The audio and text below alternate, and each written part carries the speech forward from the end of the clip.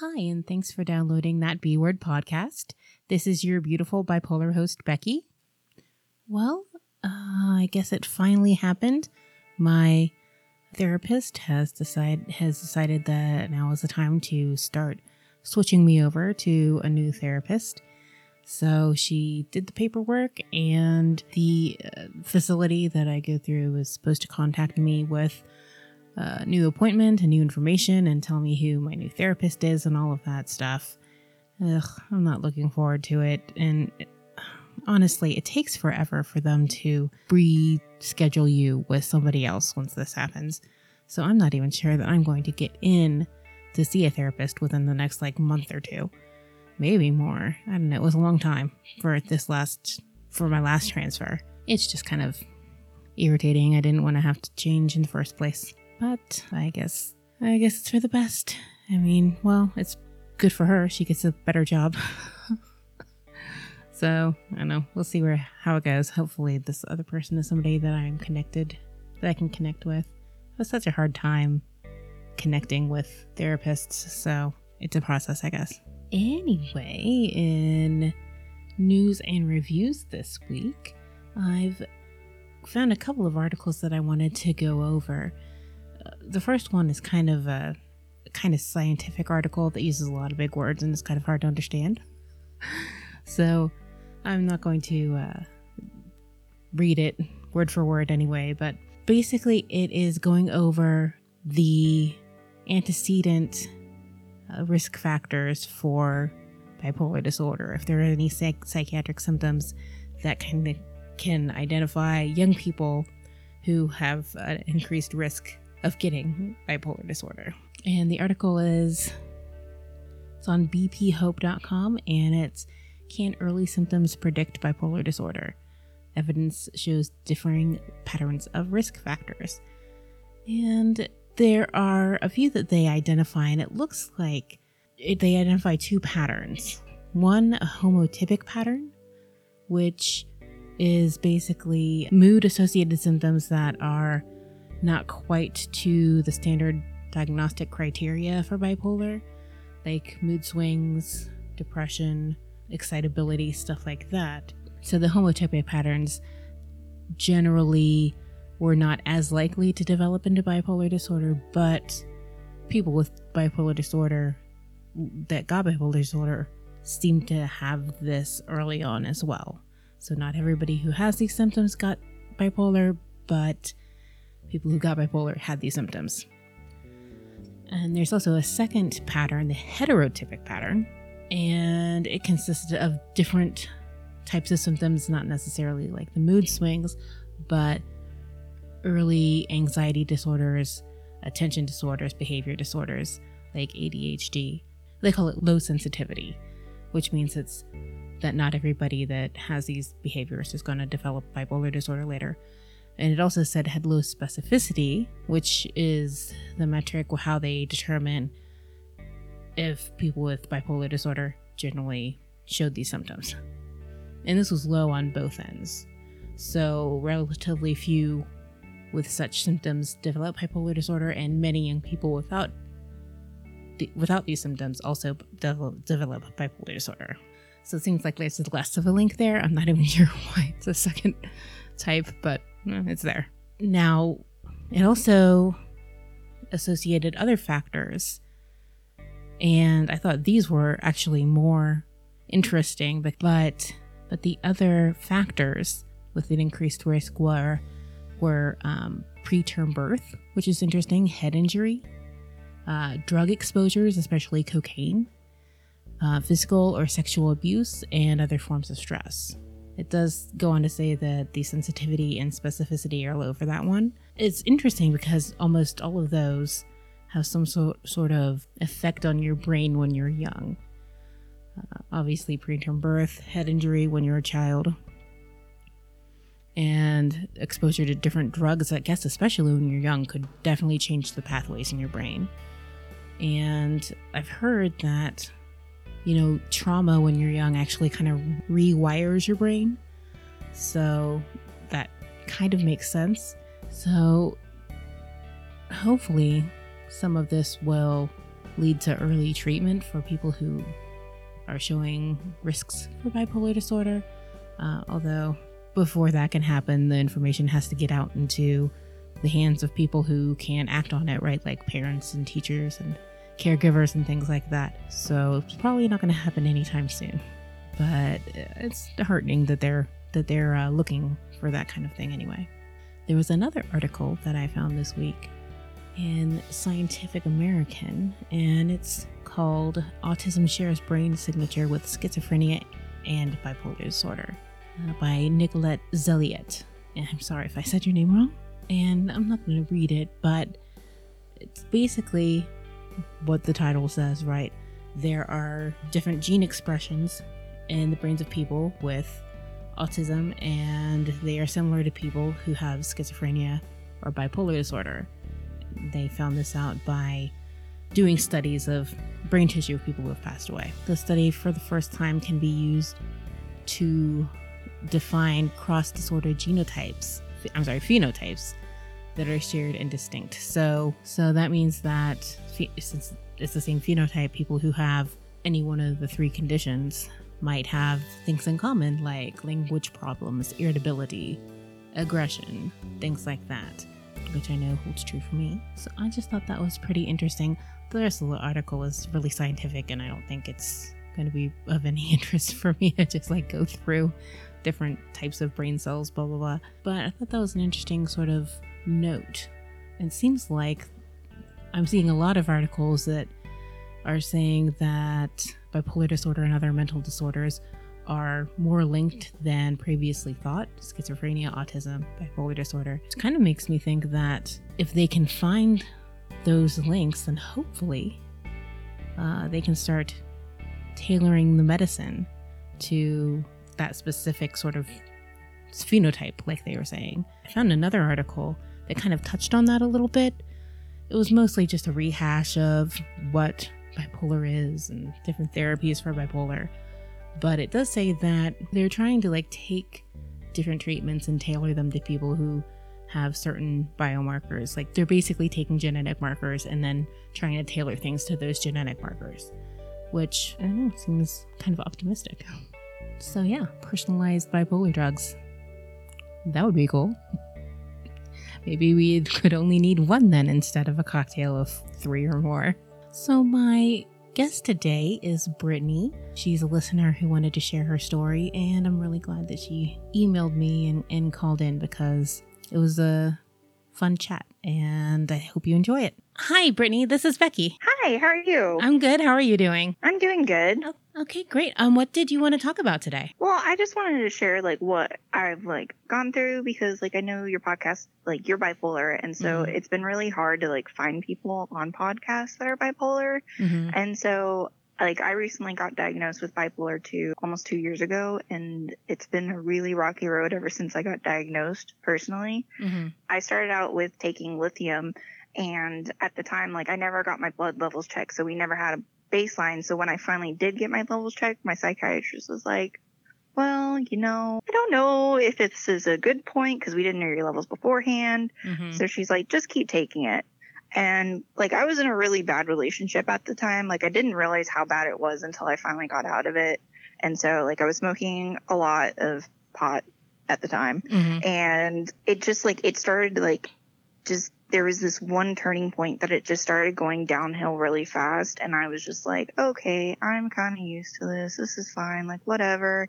And it just kept getting worse and worse. And so it kind of came to a point almost a year ago when I was in a fight with my then boyfriend, and like, he's like, what's wrong with you? And I was like, I'm suicidal. I've been suicidal for 11 years and I've never told anybody, and you're the first person I'm told. That's what's wrong with me. And he was like, you need to tell somebody. And I was like, no, I already know what's going to happen. It's like, I knew what would happen if you told a psychiatrist, like if you were suicidal and you had suicidal thoughts. And I just like, I was never ready for that. And when I like finally got to the point that I was ready, basically, I ended up taking 5 days off of work, and it was like the worst possible time too, because my dad, he works overseas. He used to work, no, he still works overseas, and he was actually leaving to go overseas the next day. So basically the night before, I was like, hey, you need to come in to my psychiatrist because we have an emergency going on. Sorry. Yeah. And basically what ended up happening was I went and saw my psychiatrist right away. My therapist had me come in basically every day.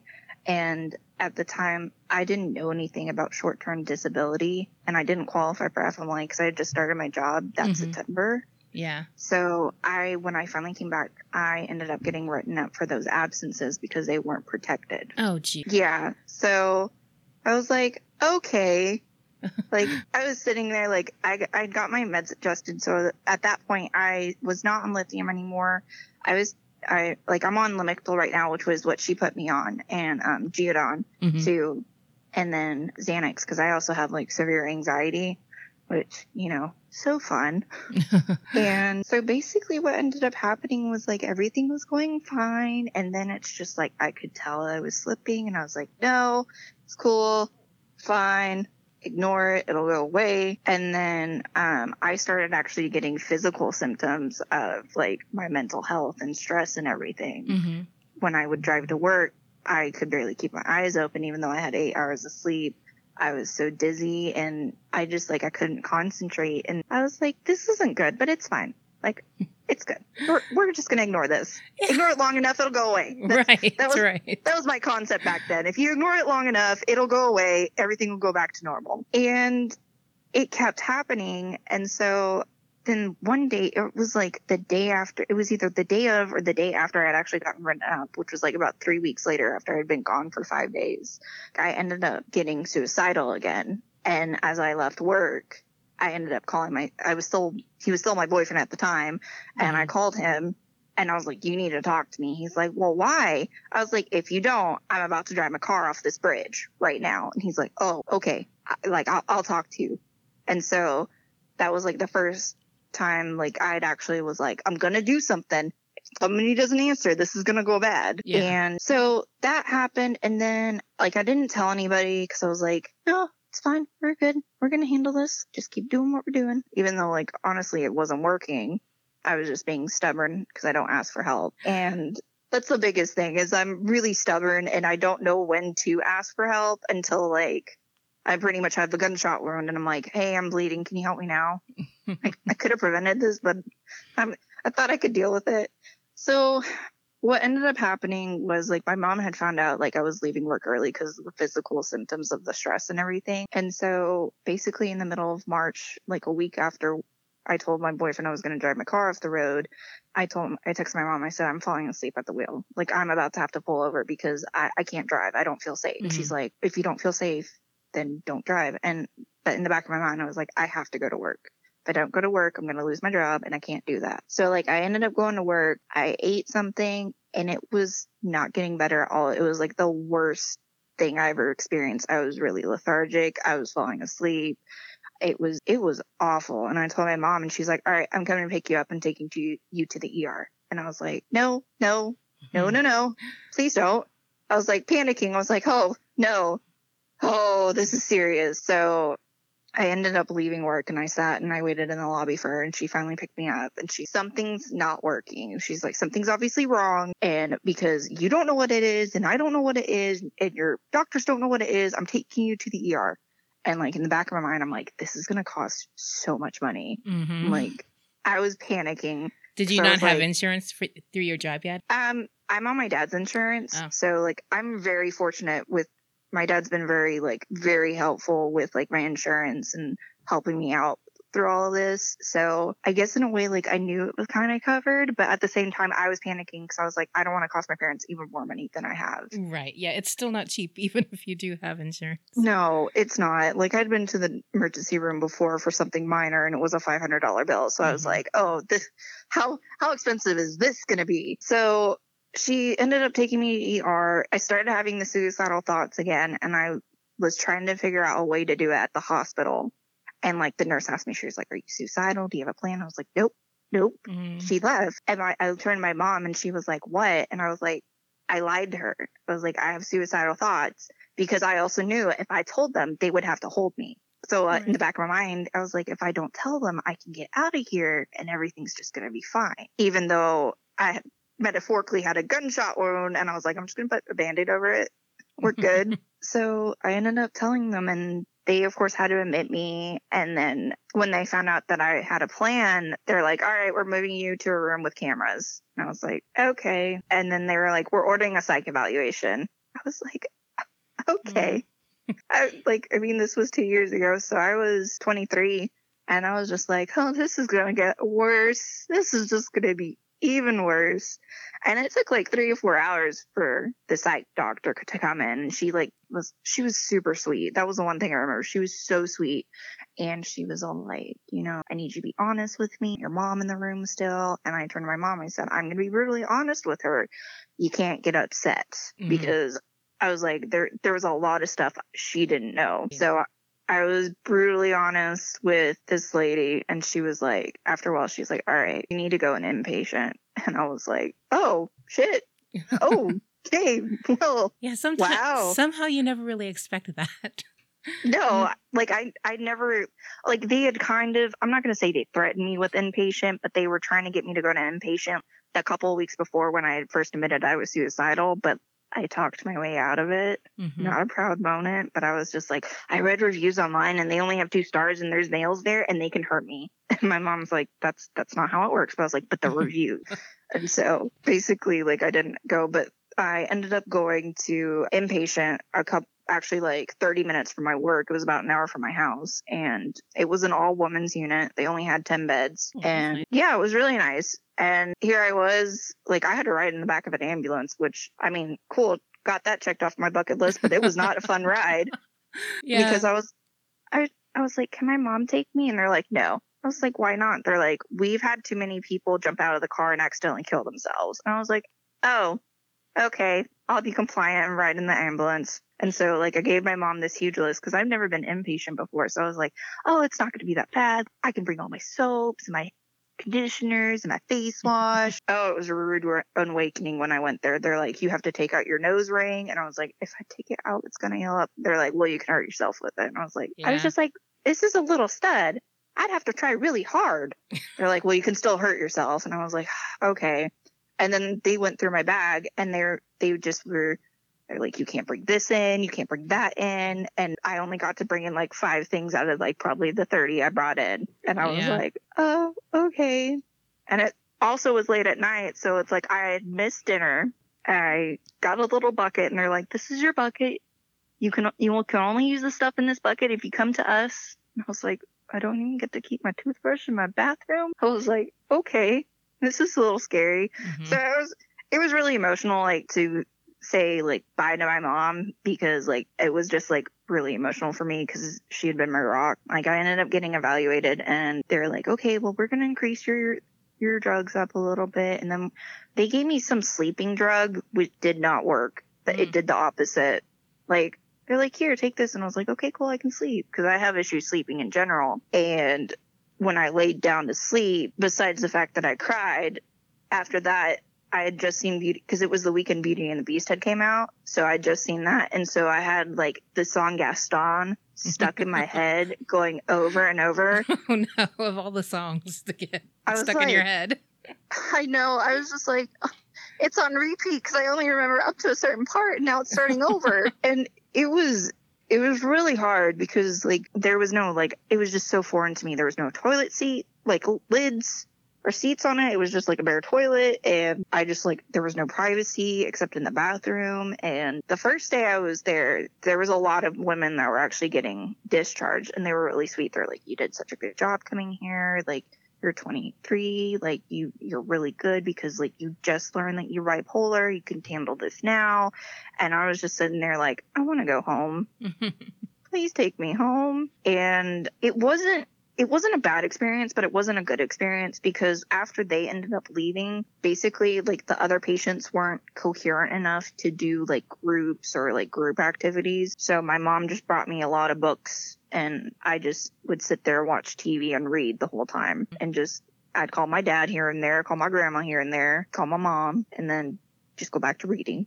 And that's what I did for about 5 days. And it was, I I'm engaged now, and like my fiance and I have already talked about a plan, basically what to do if something like that happens again. Mm-hmm. And like I've already told him, I said, you're taking me back there. It might not have been the worst experience, but I'm like, I feel safe there. Right. And it was weird when I got out because like I'd never really experienced a true manic phase. I always like was like, oh, I just get really hyper. And then like when I got out, I was like super, like I was on a high for like 5 days. I was just like, oh, look at this food. I want potatoes. I want chicken. Like my mom took me to the supermarket and she just looked at me. She's like, are you okay? I was like, I've been eating sandwiches for the past 5 days. Food looks really good right now. And so like I ended up doing intensive, or I think it was like intensive outpatient and then partial hospitalization, where it's flip-flopped. So I ended up going to a place that was literally in the same building as my work. And so like no one at my work knew what was going on, but I was on short term. So like they just knew I wasn't there. And I was like, all right, well, I hope I don't see anybody because this is going to get really awkward. Yeah. Wow. Yeah. So I did that from March till June was when I did basically all the therapy, and like it helped a lot. Like I developed a lot of coping skills and everything got really good. Like things started getting better. The only downside to all of it was I became really antisocial because I realized no one knew what was going on. And like the few friends I had at the time basically just dropped me because I refused to go out with them. I was like, no, my mom can't come. I don't feel comfortable. And like, I hung on to my mom like she was a safety blanket, and it was really hard to start socializing. And I mean, sometimes I still struggle with that now, but it was really hard then. And like, so everything like basically semi went okay. I ended up getting back together with the guy who was absolutely horrible. He was very verbally abusive, and he was, I'm going to say he was slightly physically abusive. Like he didn't punch the crap out of me, but like he had this weird thing where I couldn't touch doors. And if I did, he would punch me or kick me. What? And yeah, like. Oh, sorry that happened to you. That's really strange. Though. Yeah, I don't really understand that. I never understood that either. But like after the relationship, I was like, I kind of was doing like self-reflecting, and I was like, oh, I've actually never been in a healthy relationship ever. It was like the guy before that, I'm like, he shot a gun off in the house. Oh. Yeah, that was a fun one. He shot a gun off in the house. He threw his phone at the wall and then caused a hole in the wall and then blamed me for it. And it was just like after getting out of where I was at, I just realized basically like all this stuff had happened to me and I was just so oblivious to it. And it was just crazy to me how much like I had put up with, because kind of going like super way back, because I was talking to my fiance about it and I was like, I've been bullied since like 2nd grade. He was like, what? I said, yeah, every year it was just somebody new. And the worst of it, basically the first time I got depressed this isn't about a bully, but this is basically about the first time I got depressed. My dad and I had gotten into this huge fight. And like a week before, my mom wouldn't let me cut my hair off. Like, no, just think about it. We can take a few inches off. And it was like when Pasha Spice hair was like super short. And I was like, no, I want to cut it. And I had super long hair. So I understood why.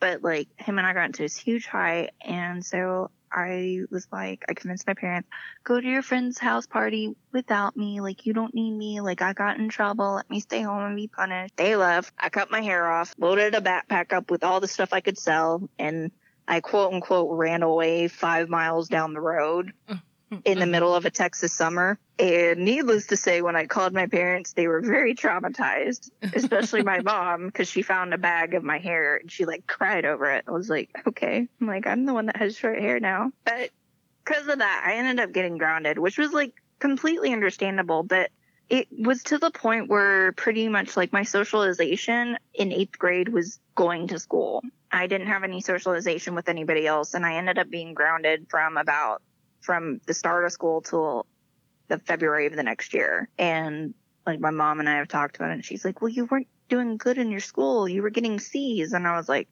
I was depressed. You really think I would get good grades? Like, it was just one of those crazy things. And then just going over like some of the things like I went through, And like, I really want to talk about them, but because of my parents, I don't feel like I can. And it's not like, oh, I think they're going to get mad at me. It's just, it's very personal stuff that we went through. You wouldn't want getting back to them. Yeah. Like, especially if it goes on a podcast, because like, you can't take that back. Nope.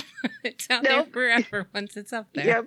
And it's just like, I kind of feel like I'm all over the place right now, because I'm like, I got the main point I wanted to get. I'm like, I survived, kind of. Well, I mean, not kind of. You're still here. Yeah, so. I mean, like, to add more, like, drama to my story. Well, it's not really drama, but pretty much a week ago, I started a blog Monday. I've had it for 2 months. I finally posted something Monday. I'm really bad about, like, oh, I have this great idea. I'm going to do it. And then I never do it. Like, like when I'm manic, I buy stuff, and I have 8 books sitting on the bookshelf, and I haven't touched one. And then the fiance got really mad. He's like, how much did you spend on the books? I mean, if you average them at about $10 a pop, I'm $80. He's like, you better read them. I'm like, okay, yeah. Haven't read them since. But basically last week, I don't know what happened. It's like a switch flipped, and I got to that point again and was like, all right, people would be better if I wasn't here. I'm not worth, like, what's the point of living? I don't even understand. It's going to sound so silly, but my fiance and I were talking about kids, and me being like the logical one, I was like, okay, how much is it going to cost to have a kid? I'm like, okay, so this is how much money you need to bring in. We can't do that. We can't have kids. Okay, well, what do I do with my life now? I go to work, I come home, I pay bills, and I do it again. And so I think I had the meltdown, because I was just like, I didn't understand like what the point is in life if you can't have kids, which I know people don't have kids. I'm not saying that they're doing anything wrong either, but it's just like I had this crisis, and I was just like, all right, I'm going to do it. I'm like, I had my plan, had everything, ended up telling my fiance. He told my mom, who then told my dad, who then I had to call. And so it was really like, they were all like trying to understand. They're like, this doesn't make sense. Like, you were fine Saturday, and now you're like, I'm going to kill myself. And I was like, yeah, that's kind of normal for me to experience. I just don't voice it. It ended up getting a lot worse that night, because my mom's like, you need to go back to where you were. You need to go back to inpatient. And I was like, no, you can't send me there. I'm like, I'm not going. Like, I was flat out refusing. I was being super stubborn. And it was to the point that I almost had the cops called on me, because I was not going to do anything. And my poor fiance, I've only known him 6 months. 6 months. We got engaged 2 months into our relationship. Oh, wow. Yeah. And poor him is just getting thrown into the middle of this. Like, he's like, no, I know what to expect. I'm like, no, you don't. Like, one day I'm happy. One day I'm like, I hate you. Go away. You're breathing wrong. Yeah. Yeah. And so poor him had to go through that. And it was just like, after I saw how it affected him, like, I went and I got help again, and like, I got my meds increased. And ever since then, it's been really good, because I've also been like making sure I see my therapist every week too. Yeah. Every once in a while, you just need to get your meds adjusted. Yeah. They stop working. It's kind of unfair. It is, because it's like your body gets used to it. And I'm like, because my psychiatrist ended up telling me, she's like, you're on a really low dose of Lamictal. She's like, we'll bump you up to 200. And I was like, oh, cool. And then she's very apprehensive with me and Xanax, because she's like, I don't like giving people Xanax because it's very addictive. I'm on 0.5 milligrams, and it's extended release. But at the same time, she's also like, here's propanol. Just like take that when you're feeling anxious. It's a beta blocker. And I was like, all right, cool. I don't. Because I'm stubborn too. I'm like, oh, I'm having an anxiety attack. All right, I'm going to take it now. I'm like, it's not like when I start freaking out, I start having those obsessive thoughts that I decide to take it. It's just the normal, oh, gunshot wound. Okay, now I'm going to treat it. Yeah. I think I'm like non-opioid. It's just... So it's actually a blood pressure medication, and it has a beta blocker in it. So it stops the fight or flight response. And so that's why she gave it to me, because she's like, well, with anxiety, it activates the fight or flight response. So she's like, this blocks that. So it stops the physical symptoms, but you're still dealing with like your head freaking out. So you don't like physically feel anxious, which in turn calms me down, because I'm like, okay, yeah. That's what she told me. I may be completely wrong. Like, other people might know more than I do. I'm just going off what she told me. Well, I mean, that's good. I can understand why she doesn't want you to use them all that much. Yeah, not take too high of a dose either. Yeah. Because when I when I first started taking them, my mom was like, you should go a day without taking them. And I was like, I don't think it's a good idea right now because I just got out, but okay. And then, like, I had to drive home 30 minutes after leaving the house. And she's like, what's wrong? I was like, I just had an anxiety attack returning a movie at Redbox. She was like, really? I was like, yeah, I started panicking because I thought I didn't have any time for anything. And I was running out of time. And I was like, it happened. I was like, oh, there's no time. I can't do anything. Panic. Oh. And so I was like, I just had to run home for that. Yeah. It's really nice that you have your mom that you guys you can talk to her about. Yeah. To me, I'm like, it's kind of funny. Like, I will share this at least. My parents actually ended up getting divorced when I was 16. And I didn't speak to my mom for 2 years. Yeah. So, like, we used to be really close when I was younger. And then I didn't talk to her for 2 years. And then because of what happened, like, it took a long time for me to, like, get really close. But then, like, when she was basically there going through everything with me, like, basically being my rock the entire time, it's when, like, I was brutally honest with her about it. And I didn't know you were in pain that long. And I was like, I hid it really well. I'm really good at that. Yeah. Bizarre. Yeah. It must be some sort of coping mechanism that you develop if struggling for counseling. Yeah, because I mean, like, when I was younger, I got diagnosed with depression and, like, anxiety. So I was like, all right, cool. Like, I'm like, I know this. Whatever. No one ever suggested, like, I was bipolar because I'd always seen them when I was really low. And no one ever asked me, do you have highs? And so I started noticing because I was put on an ADD medication, which was, yeah, because they're like, you have a mild form of ADD, and they're like, here's some medication. I never went back to that psychiatrist, but I started taking it, and I was a server, and one day, it was like a weirdest day. I got pulled over by, like, a bartender, and she was like, are you okay? And I was like, yeah, why? She's like, you're barking at the kitchen, and you are basically, like, in the nicest way possible, you're being a bitch. And I was like, oh. And then I was like, well, I mean, this is normally when the ADD medications, like, kick getting out of my system. And I was like, well, maybe it's that. And then I basically went home, and the same night my parents were like, we need to talk to you. And I was like, are you going to tell me I'm being crazy and, like, aggressive and, like, unreasonable to talk to at night? They're like, yep. I was like, all right. I'm like, I can't take the ADD medication anymore.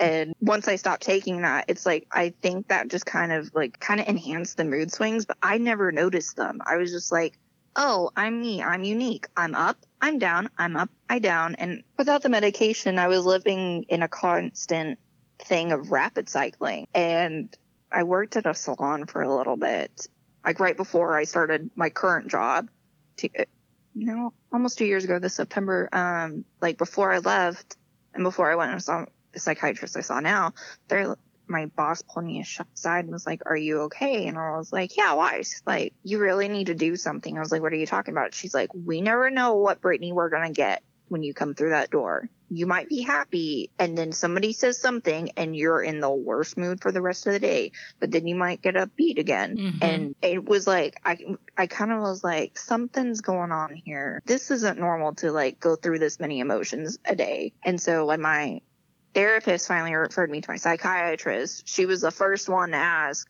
well, do you experience, like, highs? And I was like, yeah. I was like, I get, like, when I get hyper, it's, like, kind of uncontrollable. And people are like, you need to calm down. And she's like, do you have, like, spending problems? I was like, yes. I have a JCPenney credit card I can spend at Sephora. I have spending problems. Lots of spending problems with that. Yeah. And so credit cards are evil. Yeah, I accidentally signed up for that JCPenney credit card, and to this day they're like, yeah, you could still use your JCPenney card at Sephora. I'm like, oh, don't tell me that. Yeah. I'm like, oh, I need this face cream that's $50. Far too tempting. Yeah, just like, I try not, like, I've started, like, learning when I'm getting manic too. So, like, I can be like, I'm going to go window shop online. I'm going to put them in my wish list. So then when people are like, what do you want? I can be like, I want this. And then it ends up having, like, I have 100 things in my cart. And I'm like, we need to go through this cart and clear it out, like, now. But going back to, like, the psychiatrist, like, I still remember when she was like, I think you have bipolar too. And I was just like, in my mind, I was like, oh my God, I'm crazy. This was confirmation. I've totally lost my mind. And because, like, to me, bipolar had such a bad stigma that I was like, I'm one of those people now. Yeah. I was just like, oh my gosh. And so I don't even remember anything she told me. I was just like in my own world, like, oh my God. Like, what does this mean?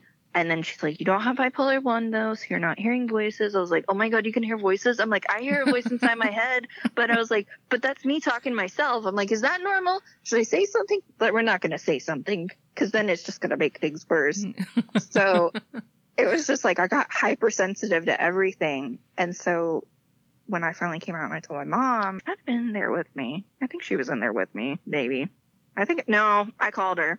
And I told her, I said, I have bipolar. And she was like, well, that explains a lot. And I was like, how long did you think I have this before you thought you might say something? Because I'm over here in La La Land thinking I'm okay. And of course, like going full circle, that's when I started the lithium. And I still remember like the first day I took it, it was just like, God, this is what a normal person feels like. I was like, I'm not even having mood swings. I was like, I didn't even know I was having mood swings. But I'm not having them. I'm actually happy. Like, I haven't felt happy in, like, years. And it was such a weird experience. But then, of course, it started going downhill from there. And now it's on the managing it day by day. Yeah. Yeah. So is Lamictal the only thing they have you on right now then?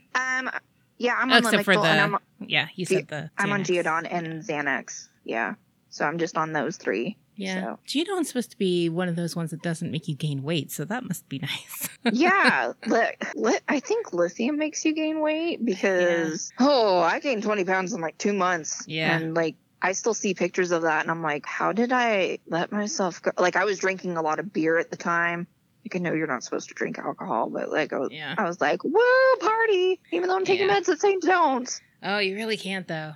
I had a friend who was taking Seroquel for bipolar, and she's also drinking a lot at the time, and it gave her the, oh God, I can't remember the word now, where you have uncontrollable movement. I can't remember the name of it. Tardive dyskinesia. Like spasms? Yeah. Oh. Yeah, and they never went away, so she had that for the rest of her life. Yeah. Oh, you can't drink. Yeah, probably since this year, I think since I got engaged, I've actually like stopped drinking. I'm like, oh, I'm not much of a drinker. Like, I'll have a Bloody Mary, but I don't like drinking anymore. Cause that used to, like, when I was younger, that was one of my worst coping mechanisms was I'd get basically belligerent drunk. Right. And then like the next day I go to work and I was like, so this weekend, they're like, let me guess you got drunk. I was like, ding, ding, ding. You're right. Let me tell you about what craziness happened this weekend. And so when I was younger, I always had these stories of what happened. And now I'm like, I sit at home, I play video games. My fiance begs me to go outside. And I'm like, no, I want to stay home. I want to fold laundry. But like, I have to say this, like, I feel so bad and like sympathetic for people that are like getting married and they have mental health problems because it is the worst thing ever. It is the biggest stressor that I have ever experienced. And thankfully, like my mom is amazing. Like, she's like, I'm taking care of this. Like, I'm booking the caterer for you. Approve the menu. I'm like, okay, cool. Thank you. Like, got the venue. Like, we got a lot of stuff down, but she's like basically taking charge and like, she's like, let me handle this. You do this. You take care of the bridal party and I'll take care of everything else. And I'm like, okay. Nice. Yeah. Because that can be very stressful. Yeah. I'm like, even with bridesmaids, it's still stressful. You're like, okay, well, what dress are you going to wear? What color? Oh, I'm changing my colors now. And, okay, well, what are the guys going to wear? Okay, we decided. Oh, now I want them to wear, like, suspenders. And it's just like, they'll leave thinking we're all on the same page. And then, like, 2 days later, I'll be like, hey, so, I was thinking about what we talked about. And I don't like that anymore. They're like, can you just pick something? I feel very sympathetic for other people that are going through it because not only is it a lot, but it like in a sense, it can be like almost an obsession because you're like, okay, I gotta, like for me, I'm like, I gotta get everything planned by this time. I gotta do this. I gotta do that. And so like, I'm supposed to be taking a break from talking about wedding stuff for the month. Oh, okay. I won't talk about it anymore then. No, I was about to say you can talk about it, but like, we like came up with an agreement. They're like, you're getting really stressed out of the wedding. We're not going to talk about it. And I was like, okay. And I only really lasted 5 days in February before I texted my fiance and I was like, hey, I'm working on the reception music. I got My Chemical Romance, I Prevail, A Day to Remember, like all these rock bands, Macklemore. He's like, I thought you weren't doing anything. And I was like, no, I had to do something. I'm like, I can't just not do it. I'm really stubborn. Especially when there's so much to do. Yeah. I got married 5 years ago and it was crazy. Like, thankfully, like, I pretty much know everything that I want to do. So now it's just implementing it. And I'm just like, y'all do it. I'm like, I don't want to make centerpieces. I don't want flowers for my bridesmaid. You guys do that. Have fun. I'll just sit here and observe. Yeah, you're just outsourcing everything as well. Yeah. Pawn it off on friends. Right. Yeah, that's pretty much why I didn't end up having to make any favors or anything because my dad made wine. Just give this out as favors. I'm like, perfect. That's perfect. That's like the best party favor. Yeah, everybody loved it. Here's free wine. Thank you for coming to my wedding. Mm-hmm. My mom's already joked. She's like, I'm going to make sure that we have your Xanax and we have your other meds and I'm going to make sure you take them. And she's like, I'm already preparing for a meltdown. And then like my maid of honor is like, I got you. My focus is on you. I'm like, you do realize I'm going to probably have the biggest meltdown and it's either going to be I'm going to start crying or I'm going to start yelling. Mm-hmm. I'm like, yeah. I don't know which. And so I feel bad for like my bridesmaids because I feel like they don't really get bipolar. And it's not like, oh, they don't understand. It's just like, if you don't have it and you don't like experience firsthand, like my mom does, or like my fiance does, or like my dad does, like it's really hard to comprehend because you're just like, well, you're just having a mood swing. And you're like, yeah, but it's a little bit more complicated than that, And so, and not only that, but I just feel bad because like sometimes it's just like, I don't know where I'm just like angry. And then like I've started showing them that side. They're like, you need to put that away. Yeah. Yeah, the anger can get really rough. Yeah. I was about to say that's the biggest mood swing that I normally have been having, but like since increasing my dosage, I haven't been. Mm-hmm. But anger was like the biggest thing because in a way, like I kind of have a temper and I keep saying that my poor fiance had to deal with it. He'd be like sitting at work and I just like be yelling at him because he left a soapy sponge in the sink. I was like, I've told you 5 times I don't like soapy sponges in the sink. You didn't take the trash out. And so like it got to the point to where like I basically coped with it. I would just be like, I would send him a text in the mornings, like on the weekends when I was off and he was working. And I'd be like, soapy sponge, dishes, trash. And I'd just say that. And he's like, all right, I got you. So like we stopped fighting about that. That was my coping mechanism. I'm just going to send you a short list of everything you didn't do. And I'm not going to yell at you. I'm just going to let you know that, hey, these are some things that are bothering. A lot better than writing a book. Yeah, because I'm one of those people that I'm like, I'm not going to say this to you in person because I'm super shy and I get really uncomfortable. But I'm going to text you this entire novel of exactly how I feel. And it's going to make absolutely 0 sense to you, but it makes perfect sense to me. Yeah. Yeah. I think that's one of the symptoms anyway, that irritability, the kind of like anger. Because I was talking to my sister the other day. She said, oh, I thought that when you're manic, that just means you're really, really happy all the time. Not necessarily. No, I'm still learning because like my baseline was so much in the depression that I'm just like, to me, I'm like, I'm manic when I'm hyper. Like that's when, like if I get super excited, I'm like, okay, calm down, take it down 5 notches. Like, no, we're not going that direction. And so it's kind of interesting that you say like the irritability and like the anger is like being manic. I was like, I just thought that was the depression and me lashing out. I always considered it to be more of like a mixed kind of state. Yeah. Yeah, that makes sense. Like I'm still a newbie. I don't know much. I don't have any friends that have bipolar, so I'm just like, well, I'm floating in the ocean. Nobody's an expert, right? Right. But it's just nice to like listen to other people's stories, which is why I really like your podcast, because like you hear like from all different kinds of people, like what they've been through. And it's been really helpful, except today I was like sitting there and like having a conversation with myself. I was like, all right, I'm going to say this, I'm going to say that. I'm like, you got to listen to music because you can't be listening to a podcast and planning out what you're going to be saying in about 10 hours. Yeah, well, I mean, no pressure. It's not a big deal. It's just me. I know. I was really excited. Is there anything to talk about or? Like, I mean, we could sit here for hours and I could be like, well, I went through this and I went through that. I'm like, I started that on my blog and then like I was going through. That's right. Where can we find your blog at? It's weavingthroughlife.blogspot.com. weavin.blogspot.com. And then I also have an Instagram, which is weavin, which is WEAVIN _ through THRU life. And it's the same with the website. It's weavin THRU life. Yeah, just warning, there's a lot of explicit content. You use cuss words a lot. Oh, that's the best kind, though. Yeah. It's been a 2-month project that I was like, yeah, all right, I will document my daily life with bipolar. I really want to create a vlog too, because I feel like typing, I'm like, you don't get my humor and all this stuff. And like, I'll go off on tangents about random things that make no sense. Actually, no, the last tangent I went off on made sense, because I'm really big into like comic books. And so I saw there was a petition to make Joker gay, and I was like, really? What?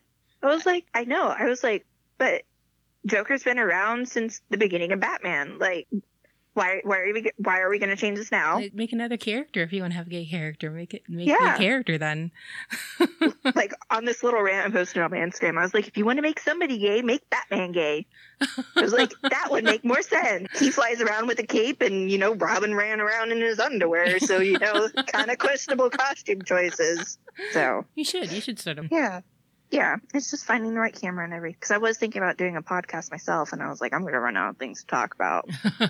That's why I have other people on. Yeah, I was like, I could just have guests on, and I was like, that's really complicated. I could just do a vlog and like annoy people with myself. That sounds like fun. It does sound like fun. Well, yeah. When you start it, you're going to have to send me the links so that I can check it out. Yeah, I definitely will. Thanks so much for talking to me today. I really appreciate it. It was a lot of fun. Thank you for having me. Like, it was really nice to talk to you. It's nice to like tell somebody my story that doesn't know me. Yeah. All right. Well, anytime that you want to come back on, you're welcome. Okay, perfect. Okay. I'll probably message you every now and then and be like, hey, let me update you with my life. All right. Great. All right. Thank you so much. All right. We'll talk to you later. All right. Okay. Bye. Bye. And thanks, Brittany, again for being on the podcast and for sharing your story. And thanks to everybody who's come on the podcast and shared their story. I really appreciate all of you. And it takes a lot of, guts to come out and talk about your most personal things on the internet and on a podcast. I wanted to say, if there's anyone who maybe doesn't want everybody to know what's going on, you can always come on and be anonymous, or you can always write in and be anonymous so your voice isn't even on the air. Again, it's just another option for you. But I just want to give everybody an opportunity to share if they want to. And I wanted to give you guys a heads up. I'm in the process right now of trying to put together a kind of a little series about mental illness behind bars, essentially. And I'm looking to get those podcasts to start coming out probably next week, maybe the week after that. So look out for that. And I think you'll really, if not enjoy it, at least, be edified by it. It's an important topic. I was going to say fascinating. It's not so fascinating as much as it is important. And it's a necessary discussion that we need to have in this country and in everywhere. So I hope that you guys will stay tuned for that, and I hope that you're excited as I am for it. And with that, you can reach me at thatbword@stonefruitmedia.net or on Twitter at thatbword1. You can find me on Facebook at thatbwordpod, and I'm on Pinterest as well if you search That B Word Podcast. And you can find all of my previous episodes at thatbword.stonefruitmedia.net. And again, guys, please rate, review, subscribe. That's the way that the podcast will grow and hopefully reach more people. So I really appreciate everybody who's done that already. And if you could just take a couple of minutes and just log on to iTunes or Stitcher or wherever you listen to your podcast and just quickly click a star or write a little review, it would be much appreciated.